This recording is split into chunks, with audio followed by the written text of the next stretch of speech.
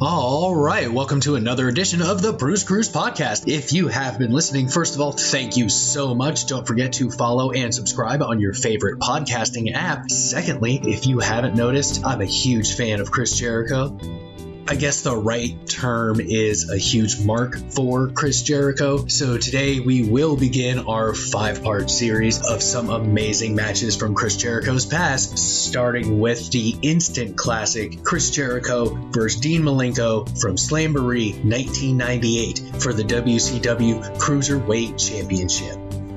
And then the main excursion of the Bruce Cruz Podcast, Episode 10, Heart of a Lion, Part 1, from Judgment Day 2002 versus Triple H inside the diabolical Hell in a Cell. So get ready to take a ride on the Bruce Cruise. We get started with Chris Jericho versus Dean Malenko for the WCW Cruiserweight Championship from Slamboree 1998.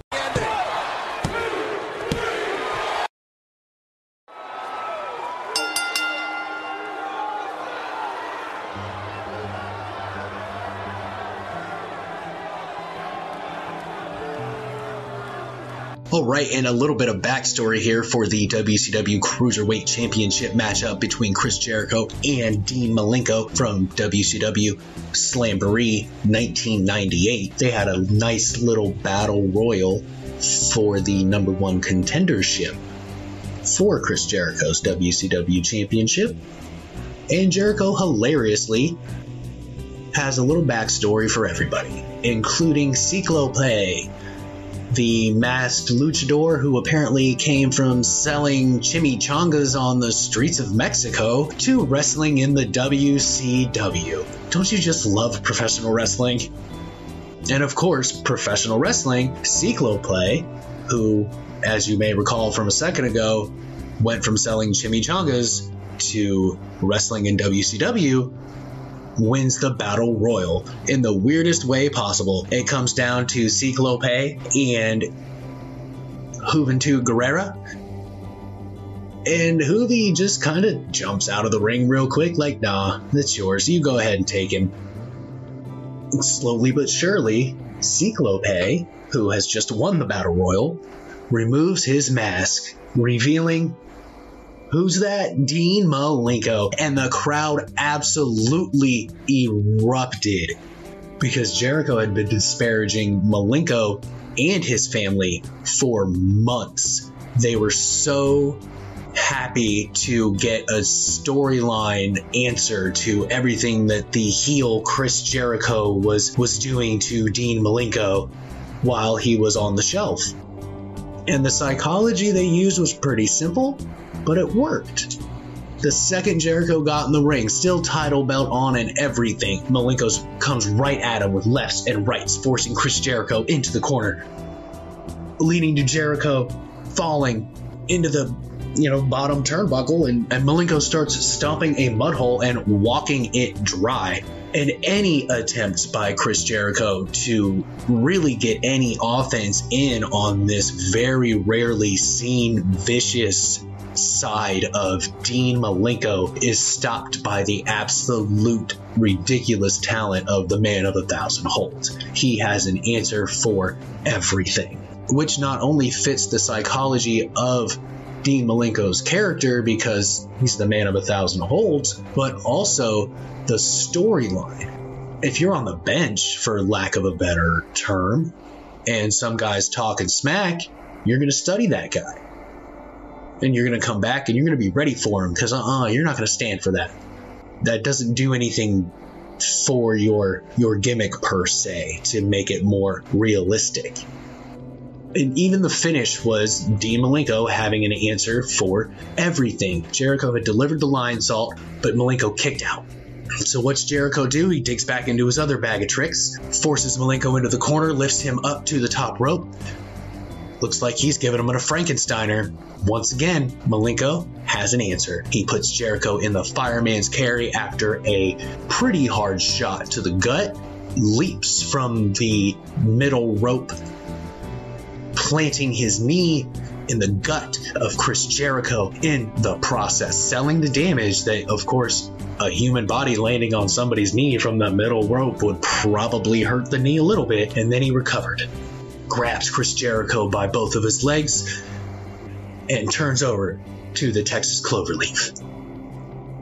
And it was a nice little twist on the Jericho finish. Jericho was pulling and trying to get to the ropes just inches and inches away. But Dean Malenko was not having it. He pulled right back, yanking Chris Jericho into the middle of the ring, still holding the Texas Cloverleaf, sits in the middle of Chris Jericho's back, really cinching it in. And good old Chris Jericho has to relinquish the WCW championship by tap out because he just cannot take the pain anymore.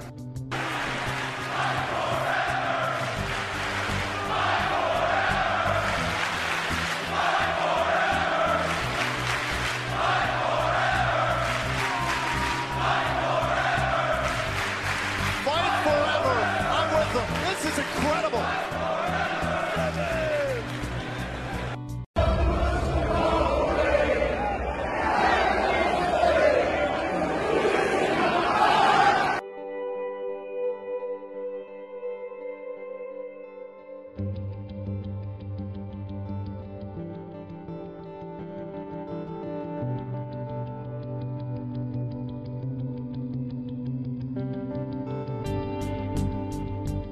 And now we have come to our main excursion of the Bruise Cruise podcast from Judgment Day 2002. Triple H versus Chris Jericho inside Hell in a Cell. And this was a big time grudge match between these two. They have a pretty storied history at this point.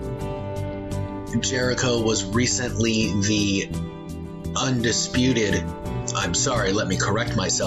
first ever undisputed WWE champion leading to WrestleMania. Triple H, who had won the Royal Rumble, took the title, promptly losing it to Hulk Hogan, I do believe, a month or two later.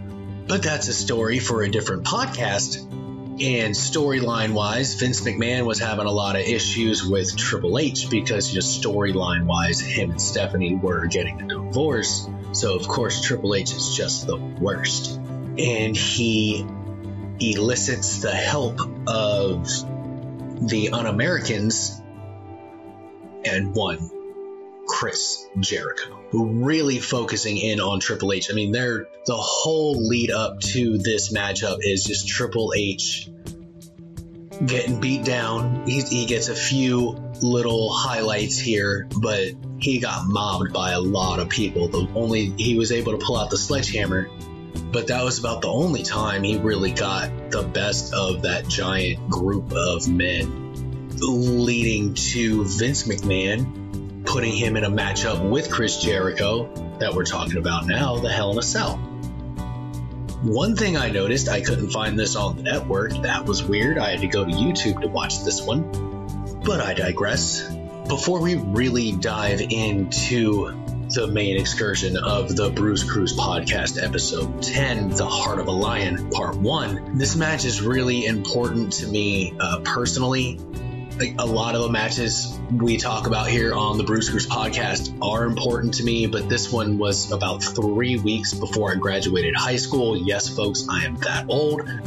And these two always had great matches, and I never missed a show back then. I don't really now, but it was different. I grew up with these guys. Jericho came to the WWE when I was a freshman. I mean, I grew up watching these guys, Chris Jericho, Triple H, Stone Cold Steve Austin, The Rock, all coming into their own as performers as I was growing up.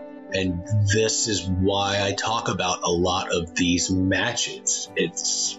You guys listening probably are wrestling fans, and so you know the attachment that you can have to certain wrestlers, especially depending on when you started watching it. And these are the guys that got me into watching it. I didn't start watching it until 98, 99. This was a much different Hell in a Cell. A little bit the same, but it did focus a lot on wrestling. They built to the point of weapon use. A lot like their last man standing match was. It wasn't just, oh, let's go get the weapons as soon as possible. No, they worked around everything. It was a wrestling match first and a Hell in a Cell second, and that's tends to be the better Hell in a Cells. And really, this was a war of attrition. I mean, early on, Jericho gets busted open the hard way, just not in the face. He basically spears the second ring post, flying to the outside, and eventually his arm just starts bleeding, or that was from the cage. But he's the first one to bleed in this matchup, and he sure as hell is not the last.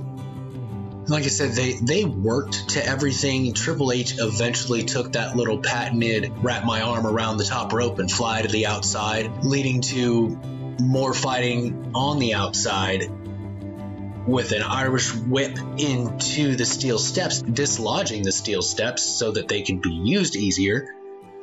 And then Jericho gets advantage. Slingshots Triple H right into the Hell in a Cell, giving him time to grab his trusty ladder from under the ring. Yeah, Chris Jericho had basically made the ladder match his own at this point in his career, so it really fit that he would, storyline wise, hide a ladder down there. And that's one of the things that are great about like Triple H and Chris Jericho. When you look at their overall wrestling game, they rarely do things that don't fit. Everything tends to make sense when you watch their matches. They're never just out there doing things to do things. They are always trying to tell a story. And one story that I really don't think gets talked about enough, and maybe because I may be incorrect, but I do believe this was the last match that Tim White ever officiated. He took a really hard shot into that Hell in a Cell. Now, the spot was planned. Once again, it's wrestling, things happen. But the force that Triple H threw Chris Jericho into Tim White when Tim White was on the apron of the ring, he was supposed to knock him into the cell, which did happen. But man, I don't think Tim White was ready for the force that Jericho was going to hit him with, because he just plowed right into that cell. His head hit that bar and he was out. Like, legit, it looked like he was out. And I don't think Chris Jericho knew that when he went out there to start attacking him, because that was the storyline. He was supposed to attack him so that they would check on him and open the cage door, leading to the two of them fighting on the outside. Some more Irish whips. Jericho gets Triple H up on the Spanish announce table, attempts to pedigree him through it, but no, Triple H isn't having it. He counters and DDTs Chris Jericho right through the Spanish announce table.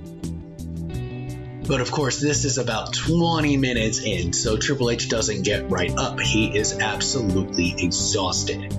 But when he does get up, he reaches under the ring bell table and pulls out a good old-fashioned 2x4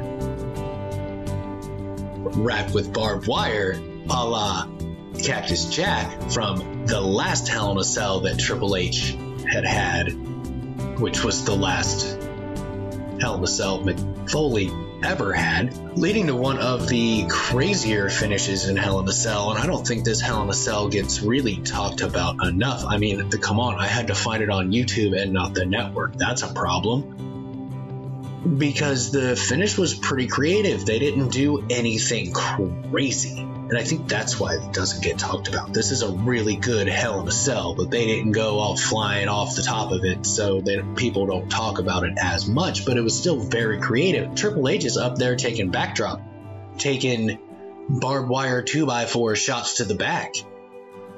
Jericho took a shot with that barbed wire 2x4 right on the top of his head. Stuck in there a little bit. It pulled his hair out and everything. And then he took a pedigree. All of that was pretty risky, because you never know how good that roof is going to hold. We've seen it time and time again. If they would have weighed a little bit more, probably wouldn't have been able to do all of those things. And I hope one thing you're able to do is hit that follow and subscribe button and support the Bruce Cruz podcast wherever you get your favorite podcast. And next week, And next week on the Bruce Cruz Podcast, episode 11, Heart of a Lion, part 2, we'll have some more classic Chris Jericho matches. See what I did there? I'm not going to tell you which ones. It's a surprise. And until next time, stay good, because I'm always good.